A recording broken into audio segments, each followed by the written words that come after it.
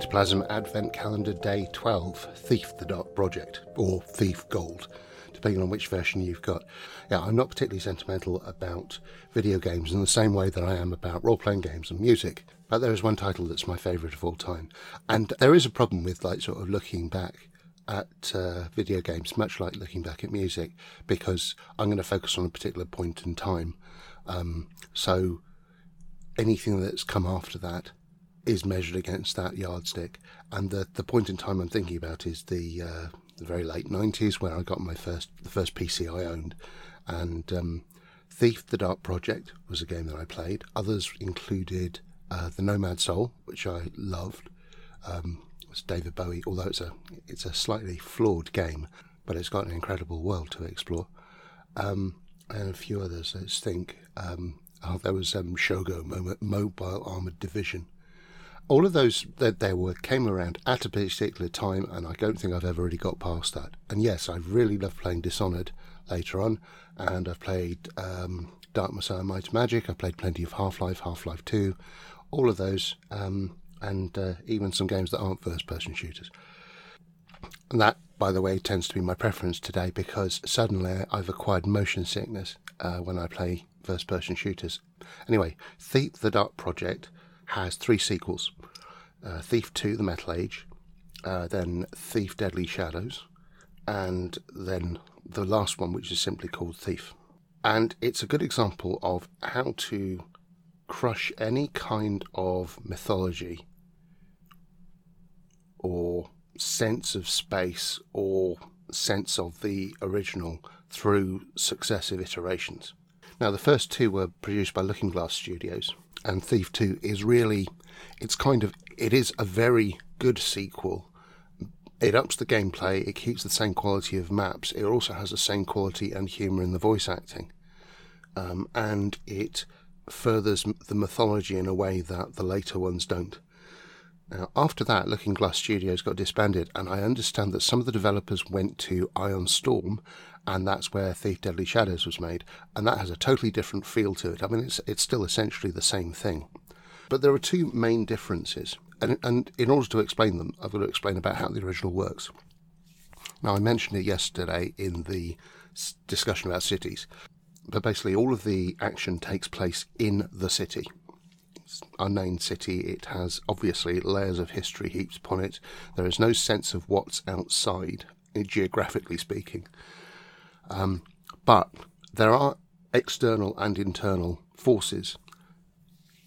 Now, external to the city, you have what they call the pagans, and then internal to the city, you have the Hammers, although they're very much a sort of extremist religious wing. Mostly the Hammers are, I'm not sure if it's right to say they're in decline. I mean, they represent buildings and structure and human domination over the environment, and that's why they're diametrically opposed with the pagans who worship nature. But in the first couple of games, certainly in Thief the Dark Project, you find that the titular Dark Project is the project of the Trickster, a sort of Pan-type character who seeks to subvert the very foundations of the city by bringing nature back there. And in order to do so, he enlists Garrett's help. Now, Garrett is a master thief. He's the character who runs throughout the whole series. And piece by piece, as we go through the missions, the missions are closed maps where you have specific missions to do. And then as Garrett moves through these and completes the tasks, and then we get more information about the mythology, we get the hints of the way that the world is working and the 2 factions at play, and gradually that story emerges. That word emerges again. Emerges.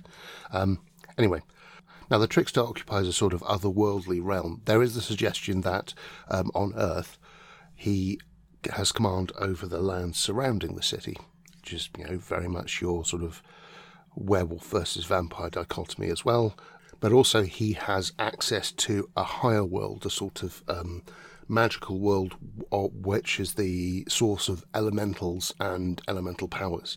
And this actually ties into some of Garrett's abilities, because Garrett's main tool is the bow, which can be used to fire a variety of arrows, and they're all elemental arrows. They're sort of fire arrows and water arrows for putting out torches, and sleep arrows for knocking people out with one hit. All of those. Garrett does have a sword, and he also has a blackjack for knocking people out. But it's the bow that's kind of the iconic thing about Garrett, I think. So there's this way that Garrett's tools are tied in both to the sort of clockworkness of of human devices, like he uses mines and flash bombs and all sorts of things, but he also uses these elemental arrows, or the powers have been harnessed for use by him. So it's kind of on the cusp of those two worlds. But the reveal is gradual, and there's a real sense of there is no limit to the powers of each faction or how far they go. You get a sense that in each case, the people you encounter are part of a much, much bigger organisation that you couldn't hope to understand. Now, when it comes to Thief 2: The Metal Age, still very much the same tone, except now you've got a factional split within the Hammers, and the rise of Karist and the Mechanists. So there's an influx of new, powerful clockwork machines and devices, and these are turning up all over the city, and these are one of the other antagonists that you have to contend with. They also represent a philosophy, and that is nicely put forward throughout the whole course of the story. Other things that you find in those first couple of games are undead. And this is really where the level design and the atmospheric music really came into its own. I do remember Thief being originally praised for its novel use of its three-dimensionality of its music, and the way that sounds became such an important part of the gameplay. And I don't think it's ever been bettered either. And it was also the first stealth game. You know, it has a focus on stealth, and you have a light gem in the middle of your HUD, and when it goes dark, you know you're in shadow, and when it's light, you know you're lit up. And you have to plan where you move based on how much noise you're going to make going across certain surfaces. So metal clangs, carpet rustles, flagstones clack. And then your guards go in a set pattern, and you're going to want to wait a lot to get past them, or to get behind them to hit them. And I remember spending long times just sort of waiting and trying to work out where the guard was going to go, and whether I could sprint fast enough that I wasn't going to alert them so that I could then take them out with one hit. Because this is the thing, if you hit them on the back of the head, then they're unconscious immediately. But if you make any kind of noise and they become suddenly alerted, then you cannot do a one-hit kill on them. You then end up getting into a fight, and you risk actually having to kill people, which is then also a problem with your end conditions depending on what difficulty you're playing. In particular, one of the things I remembered were the weirder sections where you encountered undead, which were the ghosts of old hammers from a haunted cathedral. And they were horrifying because they were just accompanied by the clanking chains of their mail, and they would whisper hoarsely to themselves. And you just sort of, and you knew they were really tough as well. They were even tougher and faster than regular guards, so it was really hard to take them out. And then the other ones I remember were elementals from one of the bonus levels in the Thief Gold version, and those were remarkable because all you'd hear of them was sort of this crackling sound coming up behind you, and then you realised, you turned around and suddenly there was an elemental right in front of you, and it was shooting fire at you. So yeah, great stuff in those early ones. Great sense of two massive factions at play. You're in the middle of it. You don't really have a handle on how big either of them are. And then Thief Deadly Shadows frankly ruined it, and it ruined it in two ways. One of them was it became a sort of an open world hub that you could use to go to different parts of the city. And this immediately meant the city no longer felt big, it felt really small. And the other thing is the various factions just became factions, and you could actually do missions and jobs for each of them, which kind of misses the point entirely about what they were and what they represented. They were no longer representing bigger things in life. They were just representing bodies of people with certain beliefs. major disappointment. There were some interesting things that they did with the Keepers, which was the third faction that originally took Garrett in, who he later fled from. But and that was kind of nice. That was with the implication of the runes appearing and people in the Keeper scriptorium suddenly falling prey to some malign power. That was all pretty cool, and it paced the story really nicely. But it was a very pale shadow, pun intended, of the first two. And then we get on to the reboot, which didn't even use the original voice actor for Garrett. And I think the reason it didn't use the voice actor was because they wanted to use a full body capture for the actor, and the original voice actor was getting on a bit. So we used a new person.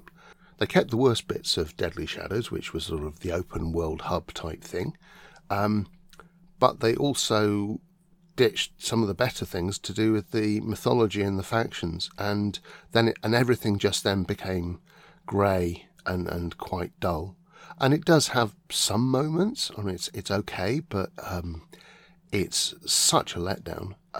I think that if you're ever inclined to pick these up and you've not done so, I'd recommend you play Thief and Thief 2 and then just stop, because the rest of them don't really add to the experience, just take away. By the way, though, the voice actor who originally voiced Garrett, very, very distinctive voice. Hang on, I'm just going to look up his name. Stephen Russell, that's his name. He ended up voicing Corvo Attano in the sequel to Dishonored, and he was really good. He just did exactly the same thing as he was doing in Thief. And actually, there are even some interesting callbacks from Dishonored 2.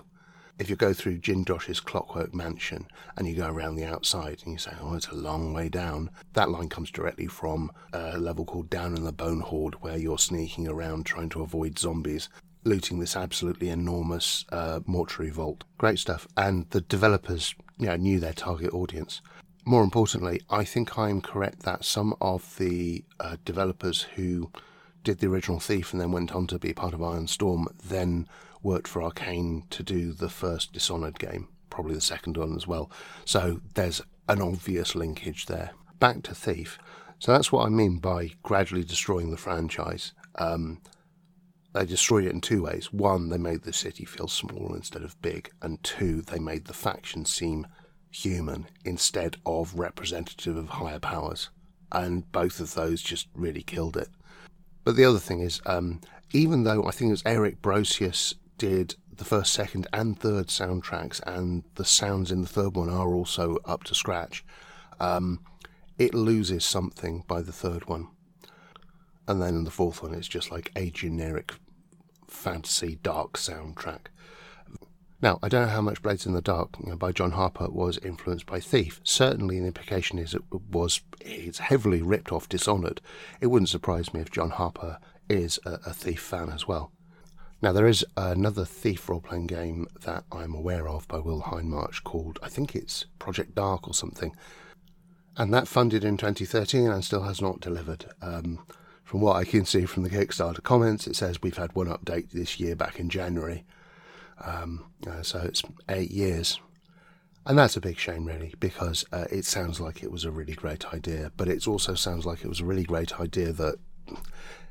I get the sense that if you have a great idea and then you kickstart it and then you realise you've got to write it, that neat idea at the start suddenly drags on, which is why I have a lot of respect for game designers like Kevin Crawford, who basically says, "I've got the script ready to go. In fact, you can get you back my project and you get instant access to the beta."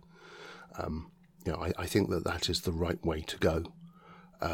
And I think it is just creating problems for yourself if you kickstart something without having a complete idea about how it all fits together. And the sad thing is, it sounds like Hindmarch actually managed to, pull together some credible betas, assuming the testimonials aren't made up, of course. Yeah, big shame about that, I think. Anyway, that is Thief Gold, Thief the Dark Project. One of the few video games where I still have my original physical copy for totally impractical reasons. And that will be the featured image on this post, by the way. Right, I think I have waffled on for long enough, so I'm going to open the next door in the Advent calendar.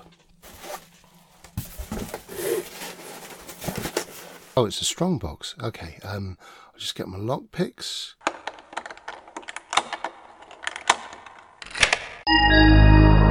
Aha! Nice one. Okay, well, that's one objective completed. All right, speak to you later. Bye. Fictoplasm Podcast. Words by Ralph Lovegrove, music by Chris Zabriskie.